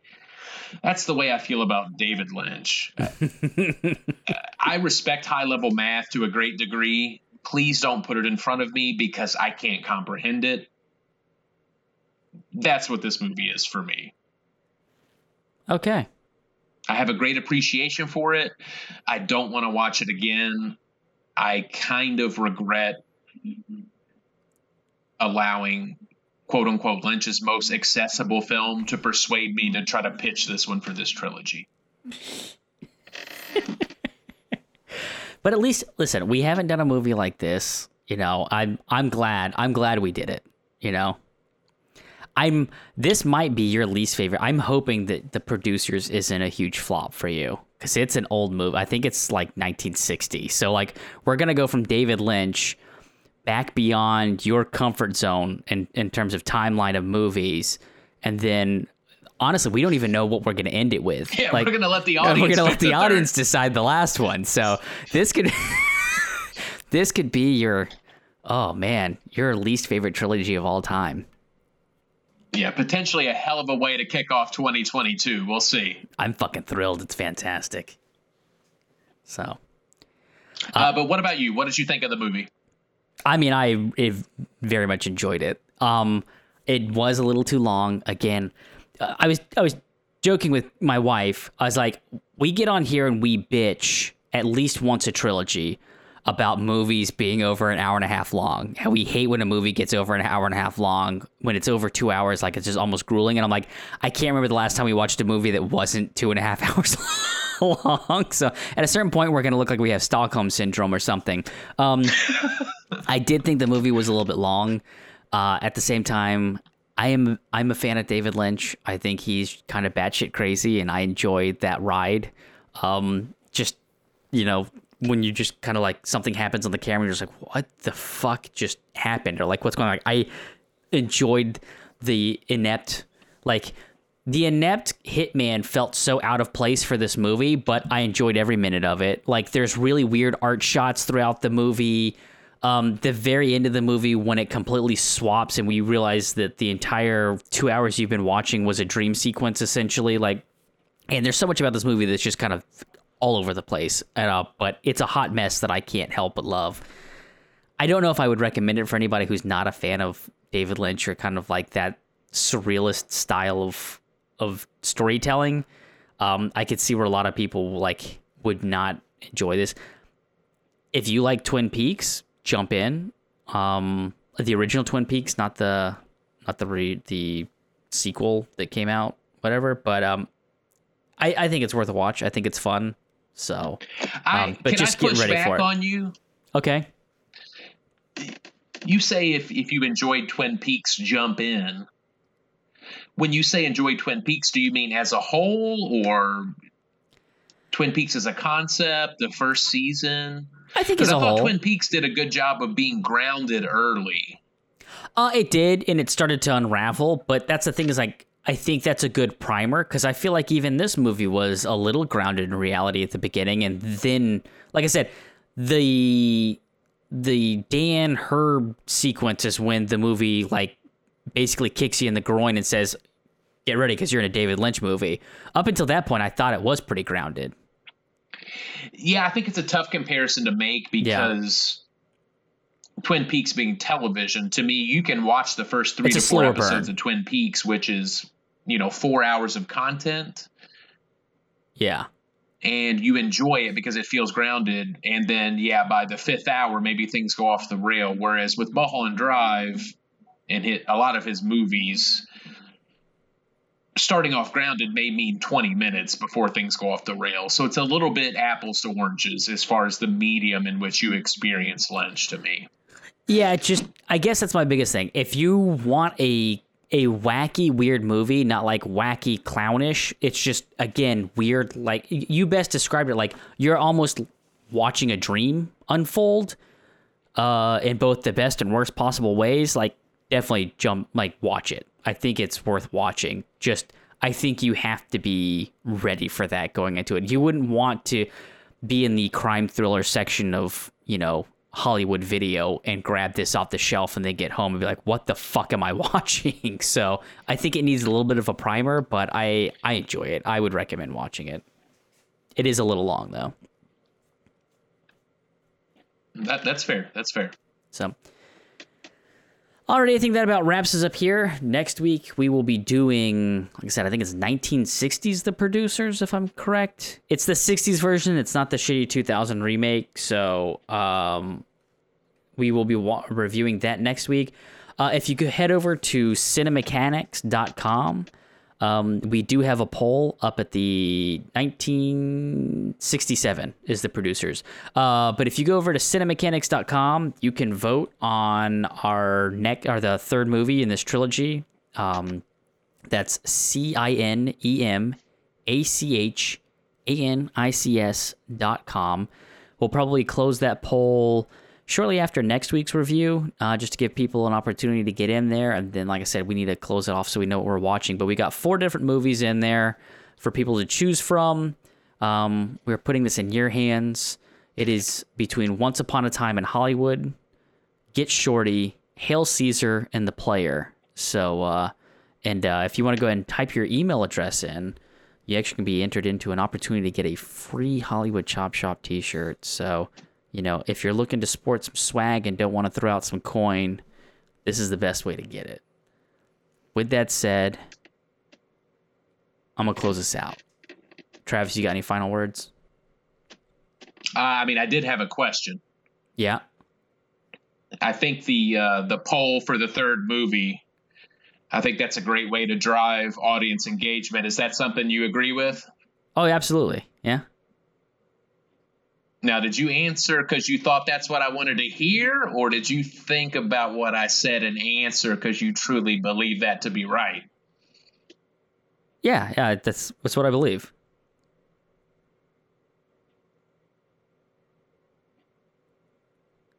No, you fucked up the line, so I can't respond. With what's he say? I don't know what he fucking.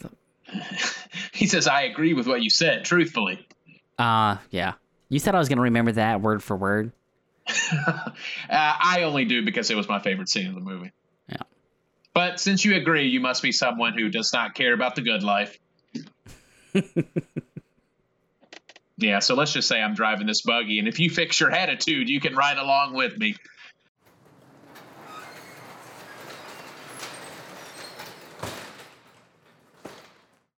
All right, let me take this paper towel roll away from my cat real quick before we move forward. Okay. Fresh to LA, aspiring actress Becky dreams of making it big. When she arrives at her aunt's apartment, she's surprised. Brett. God damn it. Yep. Who is Betty? Who is Becky? Her name's Betty? Yeah, her name's Betty. Oh, god damn. One of her names. Yeah. Oh, boy, my chop shop. I'm going to have to be real careful when I'm talking. It's Betty Elms. Yeah, I don't know why I thought Becky. Yeah, okay. Thank you. So it didn't matter. All of it was fucked up from the beginning. Okay. Take 17. Fresh to LA, aspiring actress Betty dreams of making it big. Wait, I'm sorry. Are you saying aspiring? Like she's spying on somebody, or aspiring? Aspiring. What did I say? A spying. Now you kind of fast forwarded and I got everything that I was supposed to get. Yeah, same. I heard that too. What the fuck? Is your cat chewing on the cable?